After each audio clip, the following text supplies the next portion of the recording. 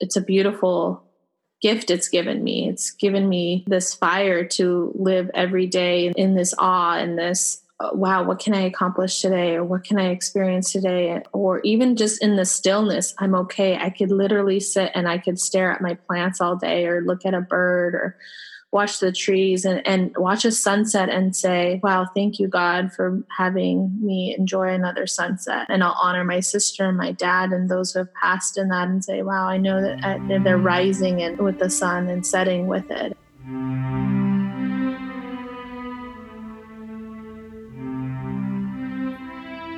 Welcome to the Dare to Move podcast. I am your host, Colleen Wetmore.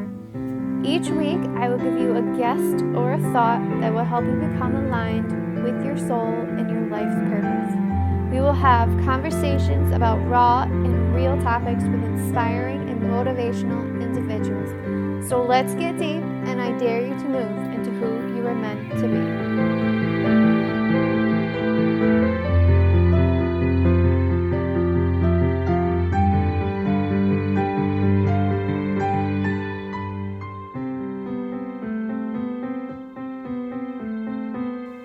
Hey everyone, welcome back to the Dare to Move podcast. I'm your host, Colleen. So, another week, another day, another whatever. I don't even know. I don't really have much updating because I've literally been just binge watching Homeland for like weeks. I'm literally on season 7 and I started with season 1 only 2 weeks ago. So, that's how that goes. Actually, on Easter, my family Skyped. I think there was about 8 or 9 of us. It was really funny. My cousin was mentioning how there was a Saturday Night Live skit the night before about doing Zoom calls or meetings.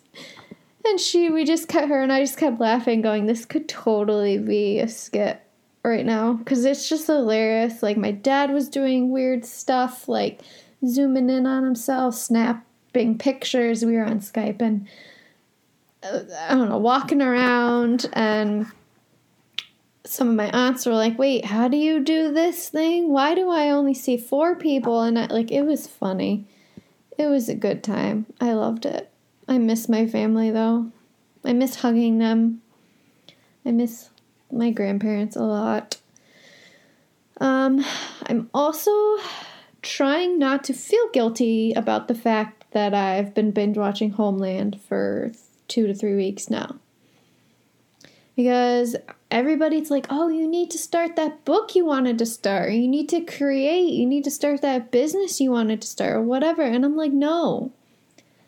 I just need to be. I have been told so many times by my spiritual guides to just be and not stress about my future and what career I'm going to have, how my practicality of making more money is going to look like. So I am just being, and I'm trying not to feel guilty about that.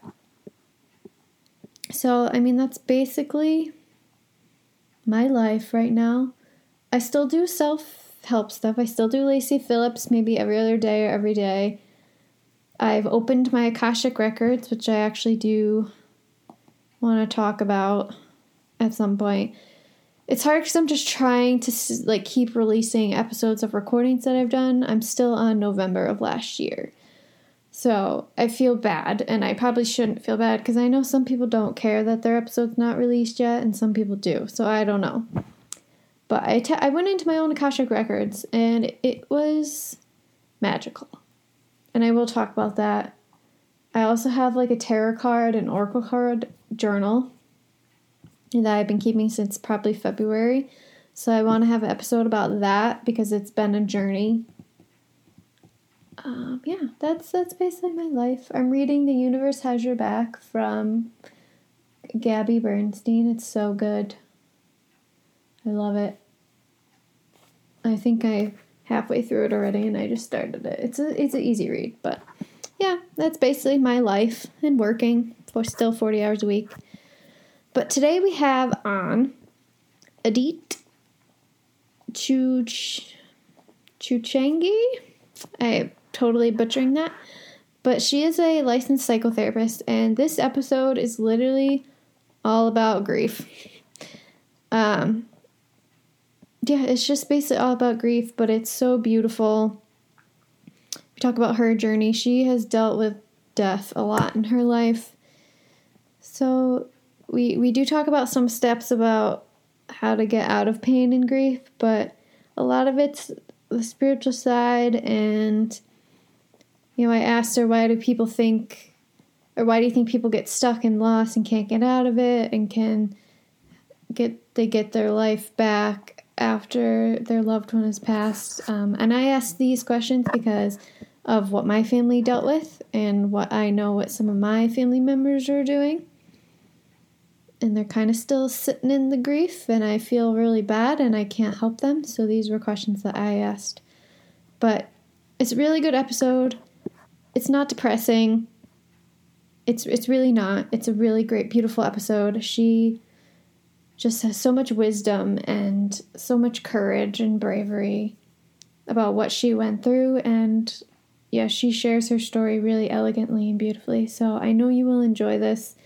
And I am sending you all love and healing through this difficult time of COVID-19. And hopefully we can get through this faster. And hopefully we can all go back to our new normal, because it's definitely not going to be the way it was before, but a new normal relatively soon. At least, be able to see our loved ones and hug them and love them and everything. But yes, enjoy.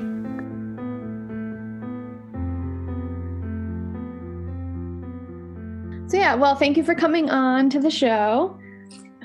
Thank you so much for having me. I really don't know how you're doing this so early in the morning, but power to you.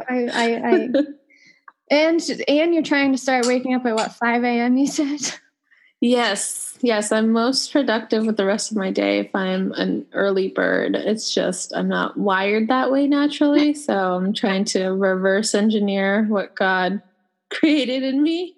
Yeah. Do you feel like you're a night owl? I am. I'm typically someone who can just stay up later and do more work then and wake up later in the morning. But I had a time period in my life where I did wake up early, and I actually got a lot more done, and it was a lot more effective and efficient and felt much more energized. So I'm working my way back to that. Well, I wish you luck in that. 1 minute at a time. Yeah. I wake up at 6 to go to work, and I'm like, oh my God. But I think it's more because it's getting colder here. So I'm just like, I don't want to get out of my nice warm bed. But, so yeah. So I know a little bit about you. So, you are a, psychotherapist in San Francisco. So I would just love it if you could just share your journey and how you, I guess, picked your career or how it picked you. So you want to share a little bit about that? Great question. Yeah, I been a therapist and just been in mental health for the last 13 years since I was 22 officially. Just started to work with teens in the community, and then went on to get my master's. And so now I'm 36, and so it's been a little bit that I've been doing the work in the communities and with working with people. I would say before that, I think it picked me. I think, I'm very much a spiritual and faithful person. So I know that, there was always this design and created in me to be with people and to, help is not really kind of, it's about, there was this desire to connect always. Whether it was with people, animals. I was just so young, and I loved to just know either someone's story or to just, like a people watcher, or I would find myself just kind of the social butterfly. I would just like want to talk to everybody and like know their name and like what's their story. Or, I would go to farms with my dad as a little girl, and I would just spend the whole day there just hanging out with the animals and just like watching how they move. And I always was curious about everything. I just kind of was always wondering like, oh, why do people do the things they do? So there was always this curiosity about now what I know now is like the psychology, the brain, human behavior, and I'm also still fascinated about how, there's just beings. I'm fascinated by plants now and animals, just so this spiritual kind of connection, how we're all connected. So that was always there. It just kind of got louder and more clear as I grew up. And it was very natural that I went in and got my bachelor's in psychology, and then began my experience just really beginning to work with people and being paid for it. And so that felt like, oh, this can be a job, to work with people and love it, and also get paid and make a living. So I got my degree, and then I was wanting to, at that time I was working with youth who were involved. They came from homes that there was a lot of poverty, and they were involved in gangs. And so the organization I worked for was an after-school program where we would try to channel some of that creativity into art or spoken word or poetry or music. And we had so much fun with the youth. They're just they brought me to life, the side of me that I never really even knew. And so I wanted to figure out, how do I help them more? How can I be more active? And kind of, some of them were on probation. And so I had to write a letter to the court or to their probation officer to talk about how much they're meeting their goals and their progress, and how,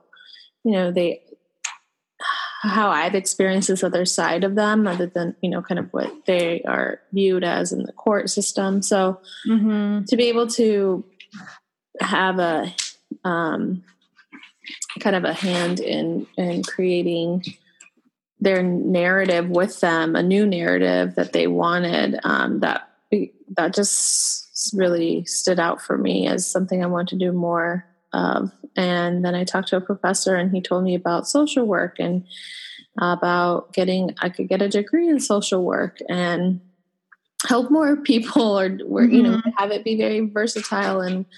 And so, long story short, that really opened up my eyes, and I went on to University of Southern California and got my master's in social work. And that was kind of the start of everything, where I worked with so many different populations of people and heard so many different stories. And all along the way, I just was so humbled. And I learned so much about myself along the way, and just how the human spirit is just so strong, and how people just are naturally wired to want to connect with each other, even in their darkest moments, that they would even kind of come together in communion, either during like a group, like a therapy group that we were running, or in therapy with me. And so I just wanted more of that. And that's just been kind of what I've been doing since. And just kind of, I'm very much a storyteller myself, so I love to hear other people's story, and I just naturally ask like curious questions to know more about them. And the psychology of it just kind of helps now navigate the times that people are struggling in that time of their life, and they're part of their story, and maybe a chapter, and need kind of professional help in that time period. And now I understand it in a much more deeper sense, as I've also been on the other side of the couch. Yeah. Yeah, I'm the same as you with the curiosity. I always feel like when I get to know people, I always ask them really deep questions. I'm like, I probably shouldn't ask them this right now. I'm just meeting them, but that's okay. So that's why I like podcasting, because I'm just meeting you, but I get to ask you deep questions. Yeah, you're in alignment. That's exactly what's meant for you. So I kind of want to start talking about working with the kids, because do you think that there's a misunderstanding of like kids, and basically just kids that get into trouble and they just think, oh, they're just bad kids, but really kids are just going through a lot more shit than we realize? Yeah. Oh yeah. I think that kids are so smart. They're so naturally just intuitive, and they just, they're misguided more than anything. rather than them being the bad kids. It's really the adults, and all the adults, not only the family and the parents at home are responsible for them, but, kids spend a majority of their time at school. So all the adults at school matter, and can make a difference also in seeing them and how they view them and what narratives they create about them and then are told to them, right? That the kids are going to naturally play that narrative out. So I think that they are just brilliant and that they can mold and change and really want to, they want to be helpful. They want to be seen. And so if we can see them and we can guide them and channel some of that creativity, because a lot of kids are just, so creative, especially now with technology. There's so many advances that their generation, I don't know how kids are surviving in high school now. It's especially with social media, but I think that inherently they are so smart and so sweet and are wired to connect, and they want to love and they want to be helpful. But if at somewhere along their life they've received a narrative that they are not any of those things, well, they become whatever we're telling them they are. Right. And so that's not their fault. It's when they become adults and they, at that point, that's where therapy, a lot of people I see are, products of having those narratives like you're not enough or you're bad. And they're coming in for cognitive behavioral therapy and rewiring those messages, or narrative therapy, and recreating the new narrative and unlearning the things that they were told by society or their family or the teachers or the adults in their life. And so they're like, wow, and working through that emotionally is really tough. But inherently, kids are amazing. They're my favorite. The adults are more challenging than kids. Adults are? Yeah, because we're stubborn, right? And it's not unless we want to change do we really change. Kids are a little bit more impressionable. It's interesting. You always hear like horror stories of kids who are angry and frustrated with something that are just difficult to deal with. So that is interesting that you say that. Mm-hmm. And if you're not seeing why, like what's driving the behavior and underneath it, then you're always just going to see the behavior and you're speaking to that. If you're able to see, well, this kid is maybe acting out as angry, and anger is a defense mechanism. It's a bodyguard for sadness, right? So if you're able to peel back the anger and say, wow, this kid is really hurt and in pain and suffering, and it's a response to that, then if you're able to speak to them in a way and see them, in a way that they can be held, and not see them for the behavior, that changes the relationship. It can make a difference. And that's been always my, I think, strength with building relationships with the youth, that I never, really cared what was written about them on paper. I wanted to actually get to know them in person and ask them the questions to get to know them. And we, I think I really wanted to really be in their life. And kids can sense if you care and how much you care. And so that can make or break how your relationship is with them. So I know you have experienced a lot of deaths in your life, and I know one passed away at a young age. Would you mind just sharing your journey with that a little bit? Yeah. So for me, I always, been really close to my family. So, looking back now, I always was worried or scared that if anybody in my family passed away, I wouldn't survive. I wouldn't be able to even make it. I wouldn't even know how to deal with it. And I don't know why I even thought about death. How old were you when you thought about that?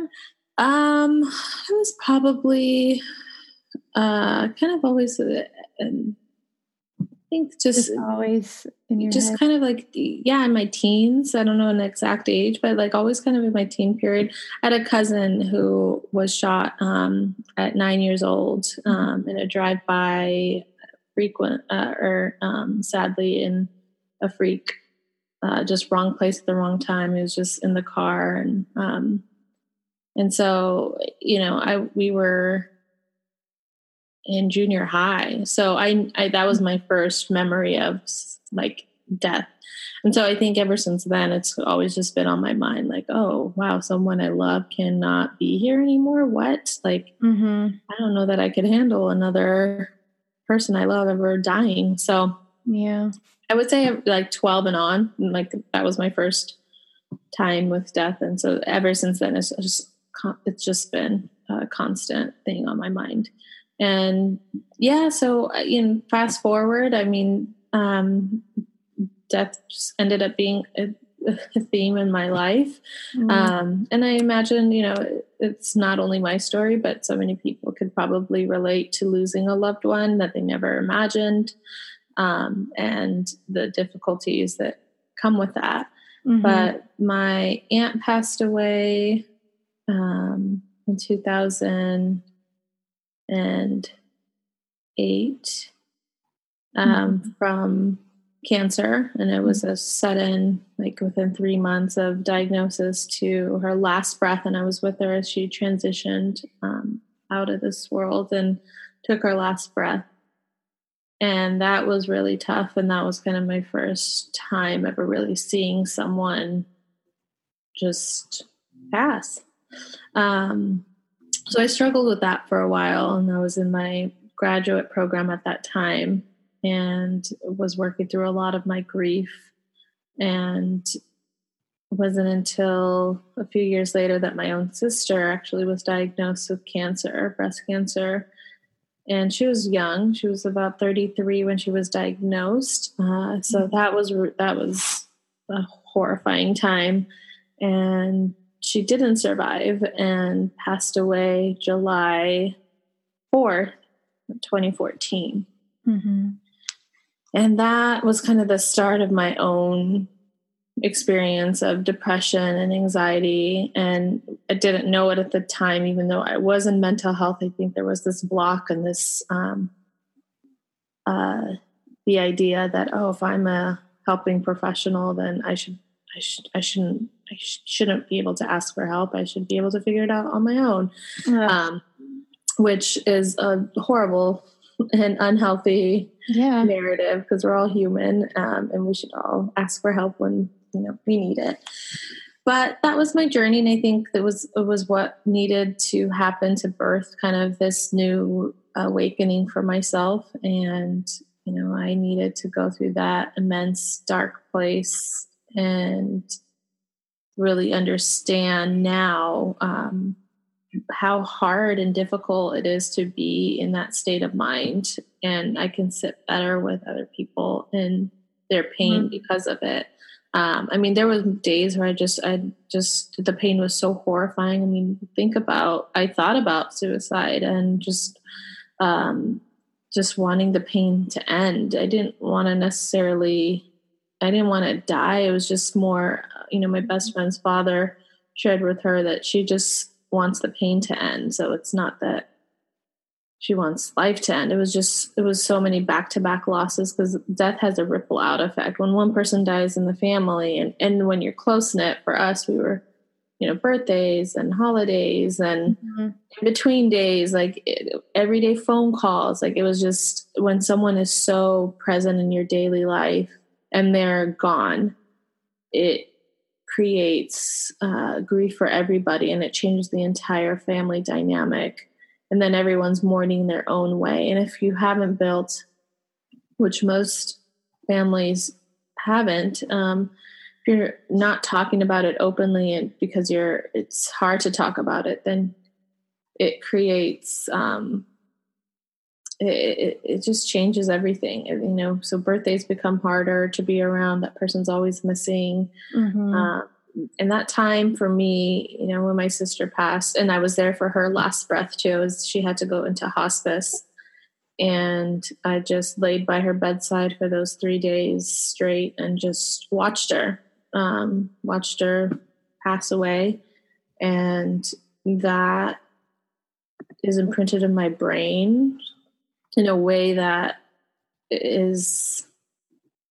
will forever be there. And if I think about it too much, which I used to, it becomes crippling.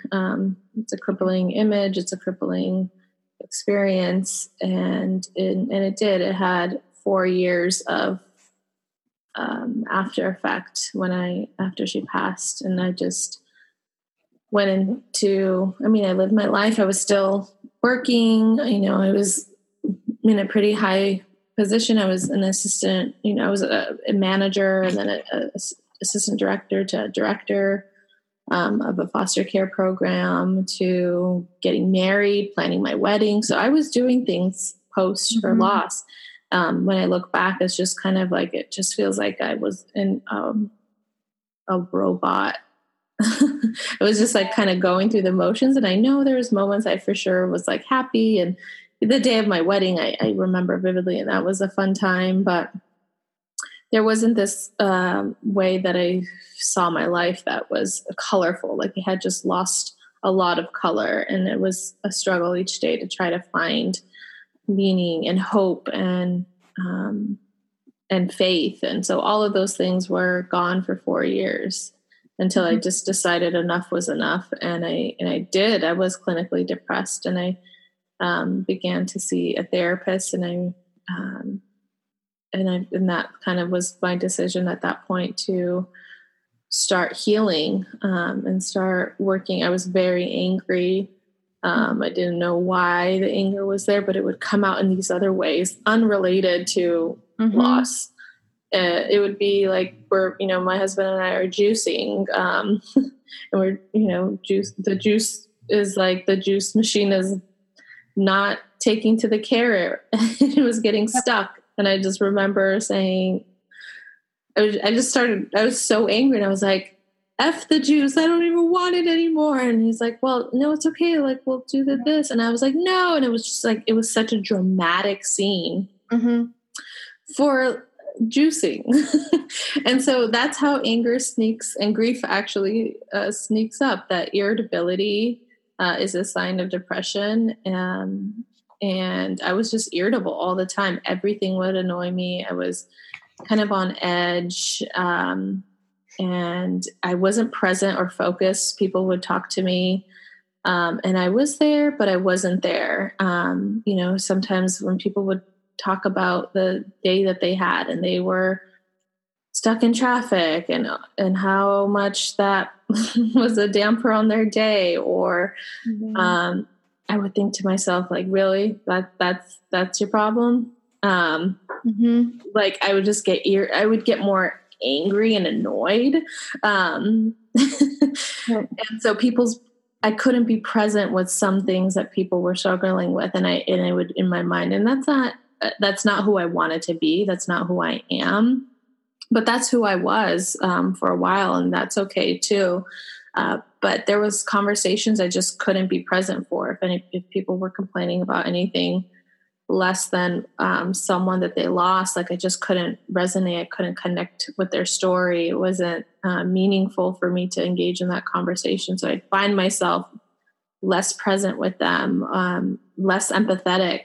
And so those are all signs that there's something there to work through for yourself. And that was ongoing for me for a while. And then this fear of loss again. So I'd always be wondering, who's next? That's how I talk to my therapist. I'm just constantly on edge about who's next. Cause it was, even with my sisters and my aunt passing, there was some in between deaths also of extended family members, aunts, uncles, cousins, an 8-year-old cousin. Like it was just pervasive.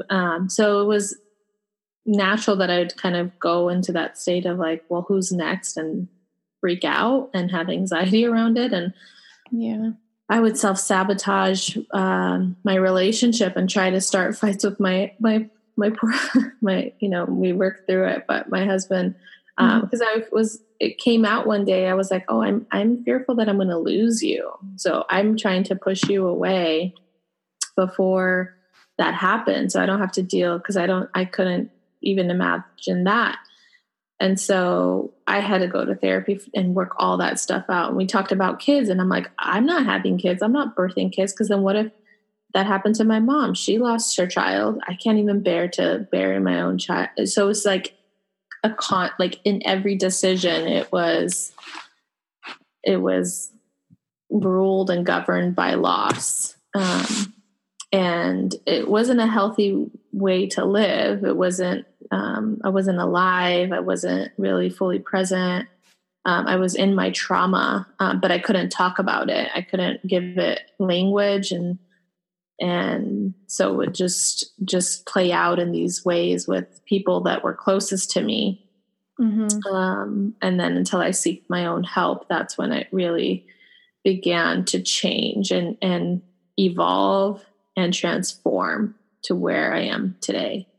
Mm-hmm. And where are you today?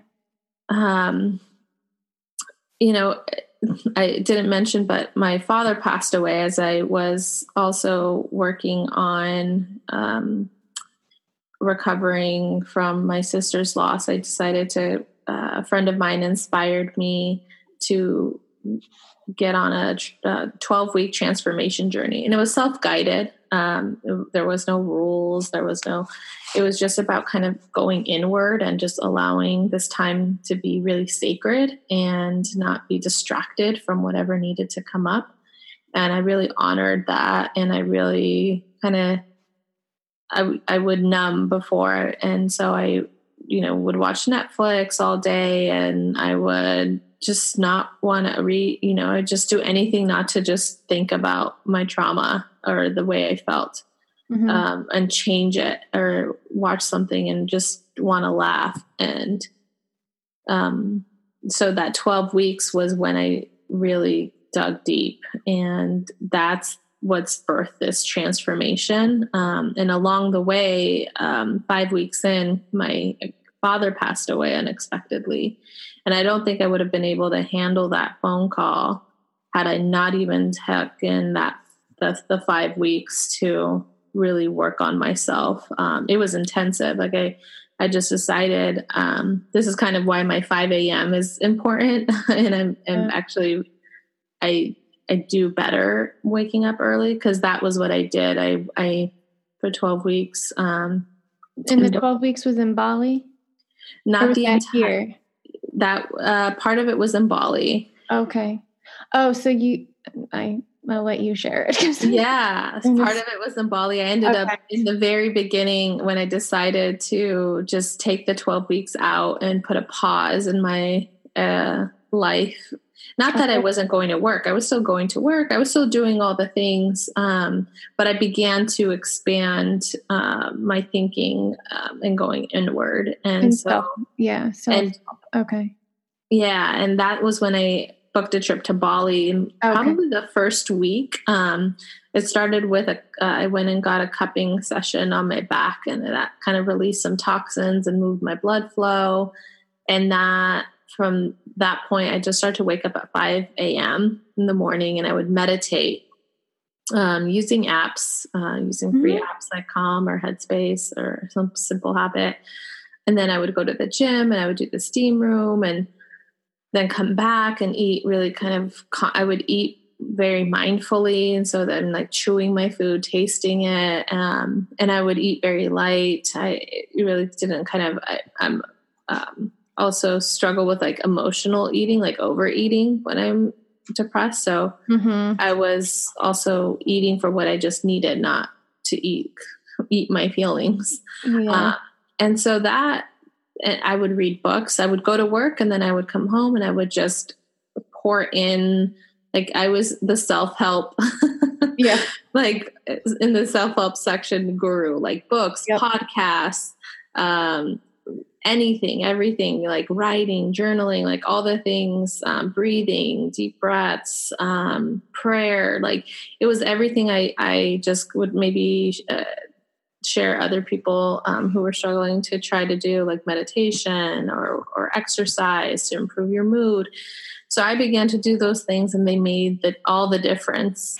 And during that time, I got inspired to book a trip to Bali towards the end of the 12 weeks, which also kind of coincided with my 35th birthday. And then the phone call came in. So I'm doing that exact kind of structure. Like I needed some predictability in my day because my life was so unpredictable that at any point I was on edge about a phone call about someone dying, that it created this disruption in my day and this unknowing. So having that contained predictability was actually a rewiring of my nervous system. Like it helped calm it down, and it helped to just really work on getting into a routine. And that structure was what I needed to really also just be okay, and not be on edge. And so just having this plan where I'm just going inward, and I, declined a lot of social gatherings, and I kind of distanced myself from friends and whatnot. And in a way that, not that I would be on the phone all the time with somebody and hearing about their day, what they're going through. And this was like, I didn't do that. I was like, I need to be there for myself. I'm not going to pick up the phone or get distracted by the internet. And then when my dad passed, that was what actually got me really, it put the fire, this angry fire that I had, it put it out. And his death was this loving, peaceful, he passed in his sleep. And his funeral was just so peaceful and so serene and just very calming.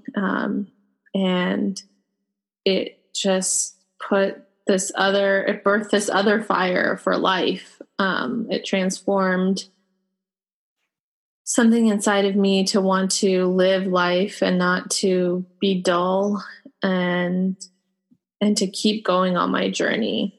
And I mourned. I let myself mourn. I think with my sister, I was like there for everybody else. How's my mom?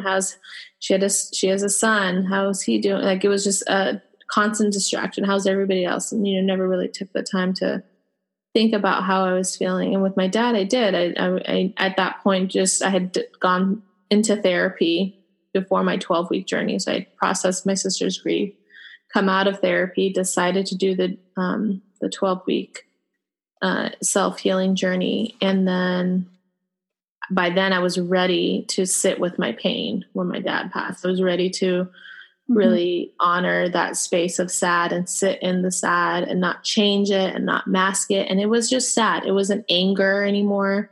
Again, anger is this side effect and protector of sadness. So I wasn't angry. I could just be sad. So I did all the things to be sad. I cried. I didn't distract from it. I didn't numb it. I was in conversation with friends at that point. They all already knew. I'm like, I want to talk about how sad I am. If someone asked me how I'm doing, I'd be honest and say, I'm actually not doing great, but I'm okay not being okay. I didn't need to change how I was feeling or for somebody else's sake. That if they were going to be there for me, then this is me. This is who I am right now. I'm someone who lost her father, who's lost other people, and I am not interested in, small talk, and I'm not interested in going to a comedy show, and I'm not interested in,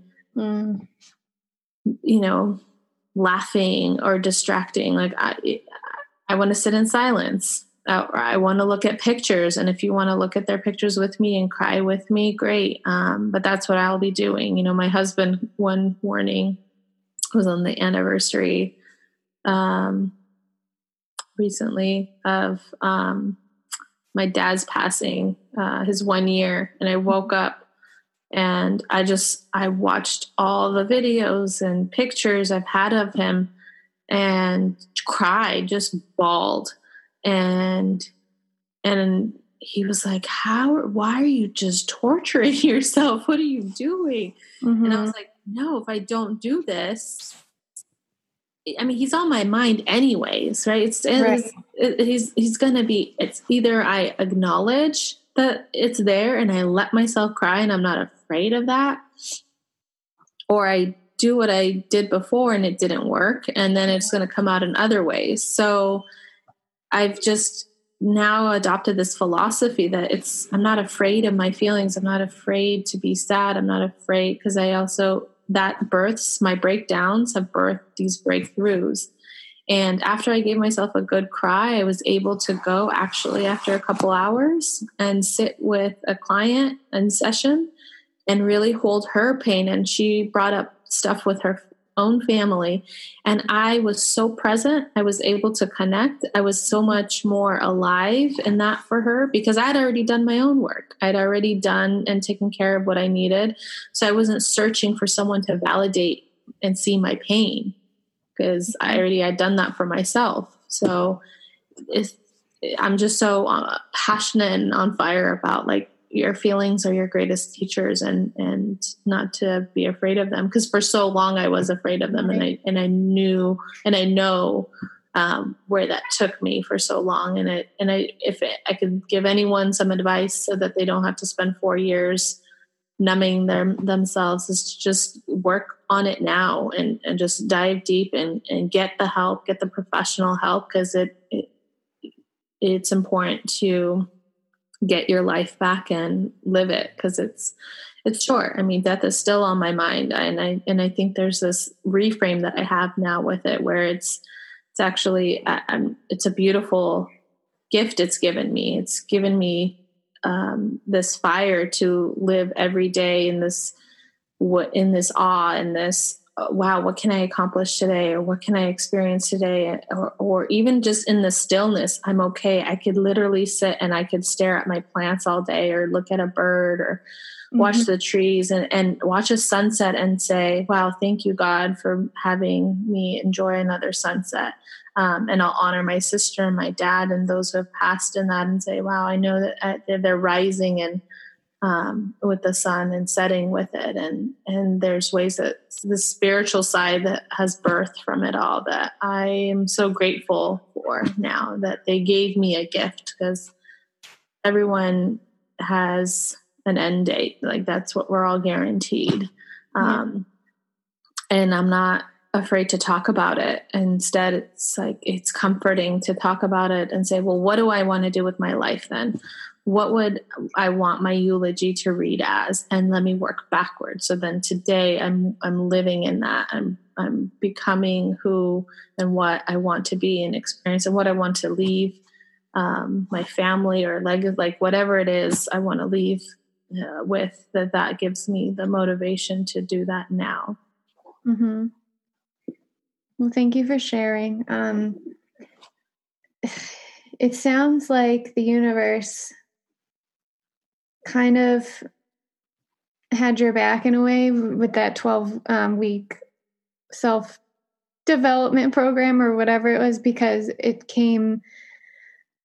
was there for you and you needed it. And if I can only imagine, like, how differently you would have taken your father's death if you didn't go through this 12-week program.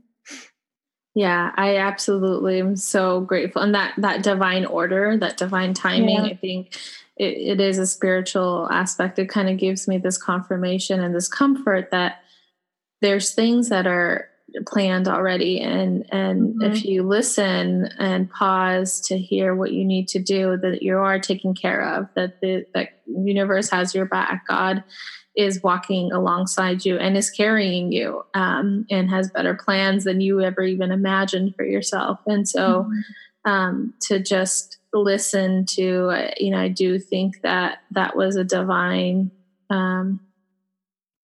intervention. But I listened to it too. We have an active role in that. Like, there was, my friend inspiring me and telling me to do it. And, so there's messengers here on earth. There's ways that you're constantly receiving what to do and how to be guided and protected. And then it was, if I hadn't listened to her, if I hadn't, I was like, no, I'm not doing it. No, I'm not doing it. And, I don't know where I would, that could have happened. And so that's where my power and control is. But I was really getting into alignment because I had gone to therapy at that point, and I just really wanted and craved something different for my life and for myself, and wanted to come alive and wanted to heal. So I was in a place to receive, and I was also able in a place to hear and take action on it too. So I look for those moments now, because they are, I believe in divine messaging and timing and people, animals, numbers. I feel like everything is just a spiritual signal. And so I look for those daily guided reminders, and I tune into that, and then I add it to how it's going to influence my decision for the day. And it hasn't steered me wrong. Now I'm doing retreats in Bali. So it's just to kind of look at it in this, this path that was created, and look back now, everything was exactly how it needed to be. And I'm at peace with that. And I'm motivated to just continue to have more of a life that is enriched in spiritual connection and divine order, and feeling alive. You didn't you fly to Bali like the day after your father's funeral or something? Yeah. And again, that was another kind of this divine order. When I had bought my ticket to Bali, my best friend and we had bought our tickets already, and my dad was still alive at that time. And it turned out to be, in our culture, you stay in mourning for 40 days. And so we had the funeral, and then his 40 days, and then it was also my mom's birthday. So it was like I was here and present for those things. And then the next day was our flight out that Tuesday evening to Bali. And so, and it's like, those are the things like I can't explain, right? That's just, that's God working. That's universe working. That's my intuition working, and all kind of co-working together to birth these moments that are meant to be in your life. So you chose to get out of that anger and try to get help for your depression and anxiety, and not stay in that stuckness of grief. So why do you think people get stuck in the loss and they just can't get out of it, and they don't feel like it's important to get their life back after a loved one has passed? Yeah, I think it's different for different people, just depending on, their culture or tradition, or where you are in the world, or how you were raised, or how you taught to think about death. It's going to influence what you decide to do and how you view it. And I will say, though, a large majority of people do struggle with grief. And I think it's one of those things that you might overlook as something you need help with. You just kind of, it's easy to brush off and say, well, you know what, I just got to keep going. And, you know, for some people, the reality is they have to keep going, whether they're, you know, now a single parent and they have to, you know, continue to work and they don't have time to stop and think about it. There's so many factors why somebody couldn't go there. So I think some of it is just actual means of living. Like they can't have the luxury to go do what I did and go seek therapy. And, you know, it is this privilege to go take care of yourself. And I didn't have kids, so I was able to really do that. You know, and some people don't. And I think for other people, it's the not wanting to really face it, scared of where it might take them. I think some people are really afraid of, and I've heard this in therapy with my clients, that they're afraid of how dark and deep it can get and not being able to come out of it. I hear that a lot. So, and then some people who just, you know, don't think anything, they know something is wrong, but they don't think anything is wrong, if that makes sense. It's like, I can do, you know, I'm fine. It's fine. It's fine. Like this kind of this defensive or dismissive,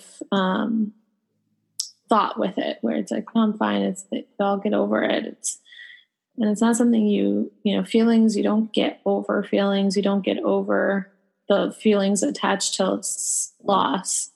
And loss comes in many forms. It's a breakup. It's losing your home. It could be losing a job. It could be so many different ways that a divorce. I mean, there's so many ways that people have experienced loss. So I think those are some reasons.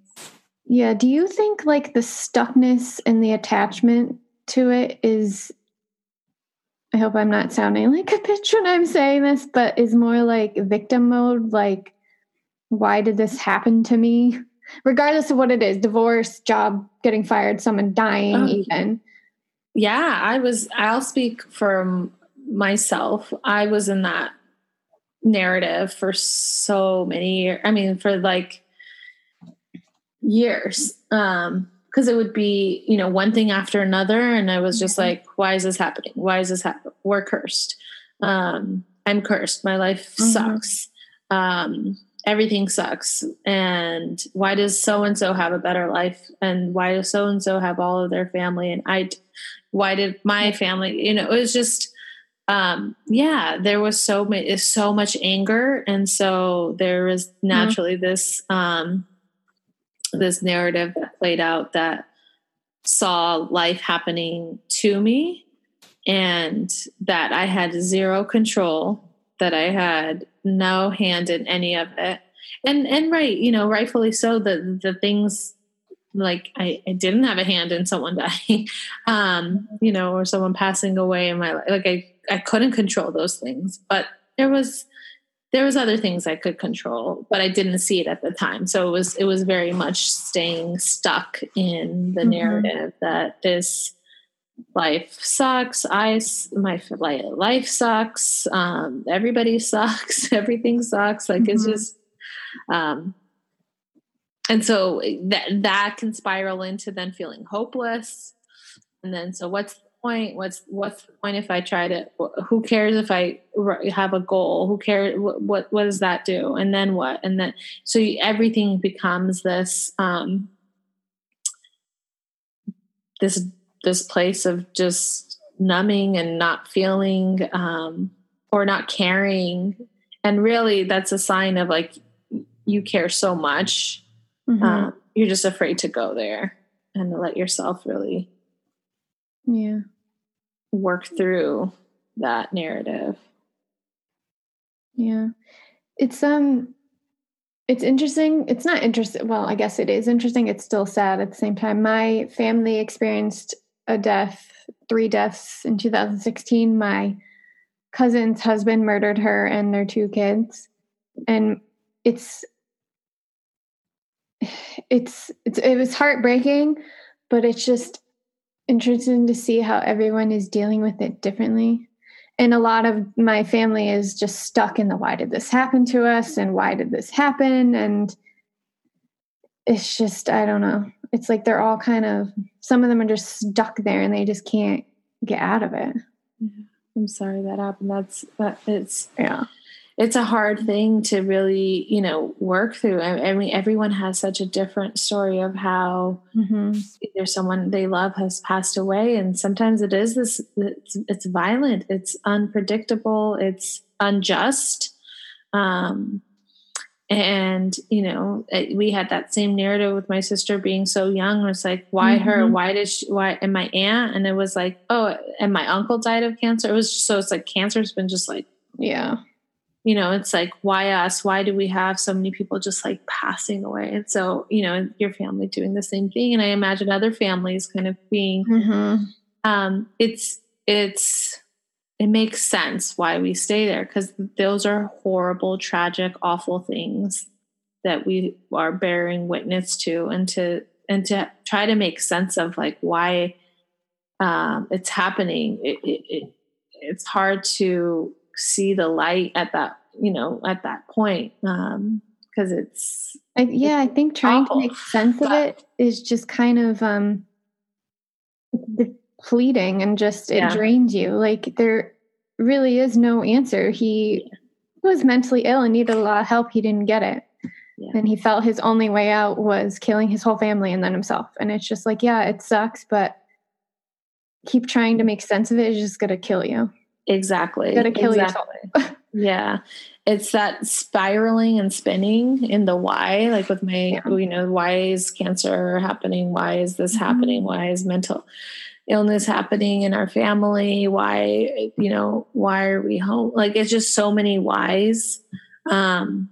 And to stay in that. Yeah, that is a side effect that can spiral to then cause depression, anxiety, all of these things. Anger, and not that anger, you're just to feel angry. You're just in your feelings. You're validated to like feel all of them. It's the narrative you have of it afterwards, and working through the feelings and allowing them to exist, and coming to a place where you can just make peace with not having the answer. And really, I think that's where spirituality kicks in. I think when, for us, it's very, it's faith for us. It's like, I'm going to give it to God. I don't know. And I'm okay with not knowing. It is what it is. And now how do I take this and serve and utilize this pain in a way that's something bigger than myself, and give from this place. I think when it's just if I stay just in my own sphere, then and ask the why, then I'll never get out of it, and it'll feel horrible. But when I transfer that and say, okay, I'm going to take this and I'm going to now go work at somewhere that maybe a children's hospital. I'm going to volunteer there. I'm going to take my grief and I'm going to channel it to give back in a way that's something bigger than myself. And that giving, that connection, that channeling of your feelings into something that feels meaningful and purposeful and aligned with giving whatever you went through meaning. Some people who, the Black Lives Matter movement, I mean, people who are just channeling that and saying like, well, this is unjust. This is unfair. This feels awful. And, women, mothers against drunk drivers who have, organized. And so there's ways that if you take what you have gone through and you create something from it that's outside of yourself, that's more than just your own world, then you begin to make peace with what happened, and then you can let go of needing to know why, and step into, well, this is birthing this way of creating a change.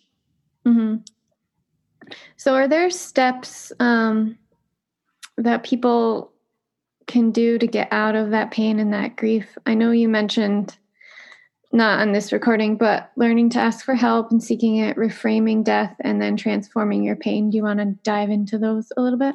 Yeah. I mean, the first step is you have to want to get help. You're going to have to want to something to change. If not, then that's what it is. Like, Right. I don't know that in those 4 years, I was ready for the help. I'm sure people were trying to help. I'm sure I know, people, I have a very close family and friends who love me so much that I know they're my husband. Like, there's just so many times I'm sure someone tried to get me help or told me to, get therapy. But I was angry and I was like, nope. You don't get it. You don't understand. Nope. Who are you to tell me what to do? Like, it was just constantly not seeing that. And so I wasn't ready. I wasn't ready. I wasn't wanting to make a change. So you have to want to change. You have to see whatever your rock bottom is, and and that looks different for everybody. But once you get there, then that's when, people really begin to ask for help. But if you can start seeing the signs early on and kind of put the pride, the ego aside and put the hurt and say, I actually need to get help. When you're getting angry at juicers. Yeah, that's the time you're to like, go. Yeah. I'm like, I should probably go do something about this now. I'm getting mad at your juicer.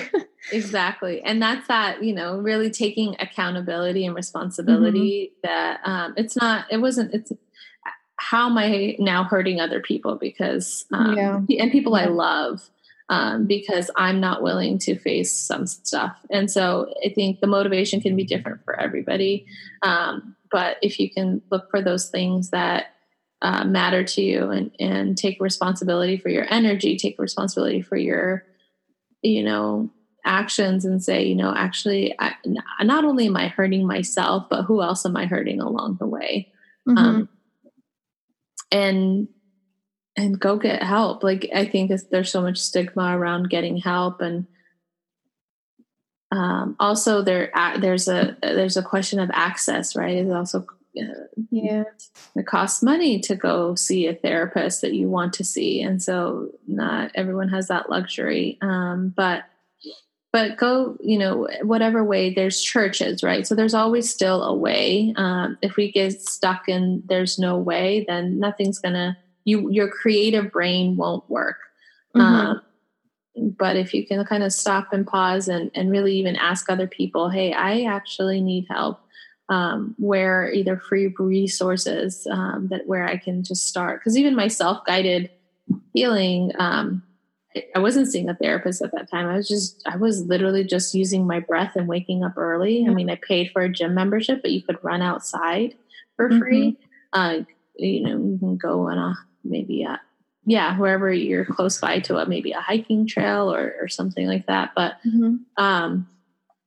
there's ways to do it. And I think that's what you were saying earlier, is like not to get stuck in like, oh, I can't do it. Oh, I don't have money. I don't have this. Then that will come to life. Then nothing will change. But yeah, there's church congregations, there's support groups. There's just so many ways that you can kind of tap into finding the resources to just ask for help and tell a friend. The first person to know I needed help was my husband.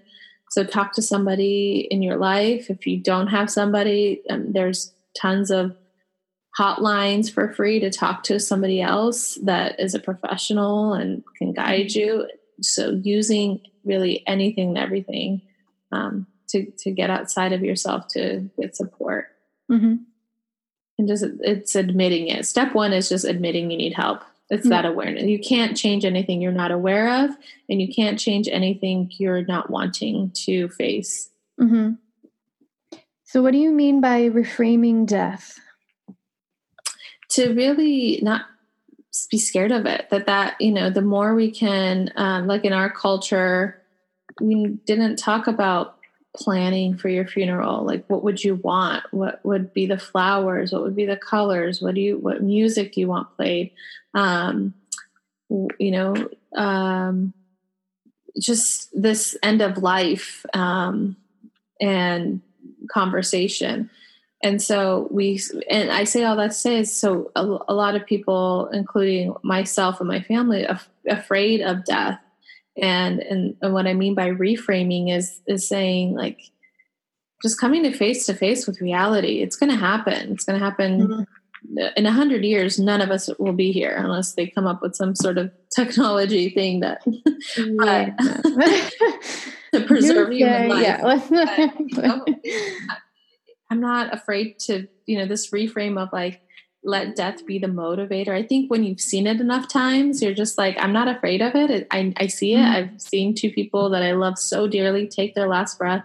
And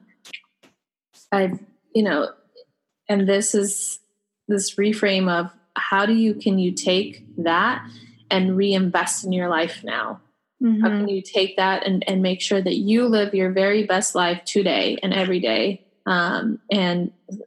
And how do you serve and give in a way that's outside of yourself and really operate from this place that death is it can be the celebration of life, that it can have this reverse effect. And, for me, that's what death reframe is, that it's mm-hmm. the very catalyst that can be the movement to you experiencing and, living and operating in this awe moment of each day, that each day is a gift, that, none of us I have no idea what's happening this afternoon. I have no idea what's happening tomorrow. And so to walk in this mindset that like, I'm here now on this podcast and I'm so grateful for it. And I'm going to have my cup of coffee after this. And I'm so excited and grateful to just mm-hmm. pause and smell it. Like this kind of baby-like innocence of life, of like, mm-hmm. everything is beautiful. Everything is just, people are, inherently they are good and looking for that. And, what you look for, what you focus on, your energy and attention goes there. So this idea that death is tragic, and it doesn't have to be an either or, it's an mm-hmm. and. It's like, yes, it's painful, it's sometimes unjust, it's scary, it's awful. Like there's so many ways that people mm-hmm. pass away, and it's heart-wrenching. And it can be the thing that reinvests in your life now to be able to just make more meaning from that person. How do you honor that person's spirit? How do you honor their life? And that's what I'm doing with the Bali retreat. When I was talking about being really sad about my sister and my dad passing away, their anniversaries are actually in the same month. They both passed in July, and I hired a life coach after my therapist. And the life coach was like, great, what are you going to do with that? How do you want to honor their grief? Or how do you want to honor their spirit? How do you want to honor mm-hmm. your grief? And I was like, I've always thought about a retreat. And then I started to do the research to do a Bali retreat. And I'm channeling all of that into something that I'm so excited about now, that's coming outside of myself. And so take death for this rebirth for your own life and for the life around you. Mm-hmm. And then how can someone transform from their pain? By taking action. You have to marry the thought with the action, or sometimes you have to create the action to cause the motion to create the thought. Mm-hmm. So for example, just even the Bali retreat, right? So he was like, what do you want to do with it? And I was like, well, I want to do a retreat in Bali. And he's like, okay, well, what's the first step you need to do? Just really broke it down. I was like, well, I'd have to search retreat mm-hmm. centers. I'd have to search what it takes to even put on a retreat. I'd have to search the legalities of it. I'd have to search so many things. And he's like, great, start with one and then keep building. And I did. And I searched the retreat, found it. Then I did the next thing and the next thing. And mm-hmm. so instead of looking to, beginning with the end in mind, if you want an end result, where can you begin today to work towards it and take action on that? So if you want to get help, make the phone call today to either find a therapist or to do an online search for free resources in your community or support group, or phone a friend, like anything. Go for a walk. There's tons of free apps now that do meditations. Alexa or Google Home, you can, if you have one, You can ask them to do a guided meditation. So there has to be this marriage with action, this physical body movement to create a different response. And that transformation only births from motion. You have to get into motion. Nice. So as we're wrapping up, is there anything else you want to speak of about grief or mental health, depression, anxiety? Maybe the last thing we were talking earlier, just that nothing is wrong with you. You don't need fixing. You are enough. Even if so many people will cycle through depression. There's seasonal affective disorder. And so when the seasons change, you're very much affected by your environment, and that's okay. That's nothing's, I think a lot of people have the message that something's wrong with them if they need help, or if they're struggling, or if they're feeling anxious. And there's so many layers to that, and nothing is wrong with you.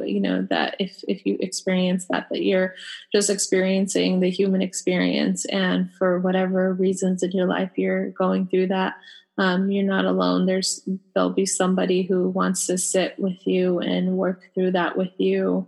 And if, and also that you're strong enough to go inward and do the work yourself, and to really honor your feelings. And that is okay too. I think sometimes, the mask, fearing that if you take the mask off and what others might think of you, and don't be afraid of who you can become from your breakdown, because that can be the very thing that's like everyone has a purpose. You were here. You might be stepping into your alignment because of that. So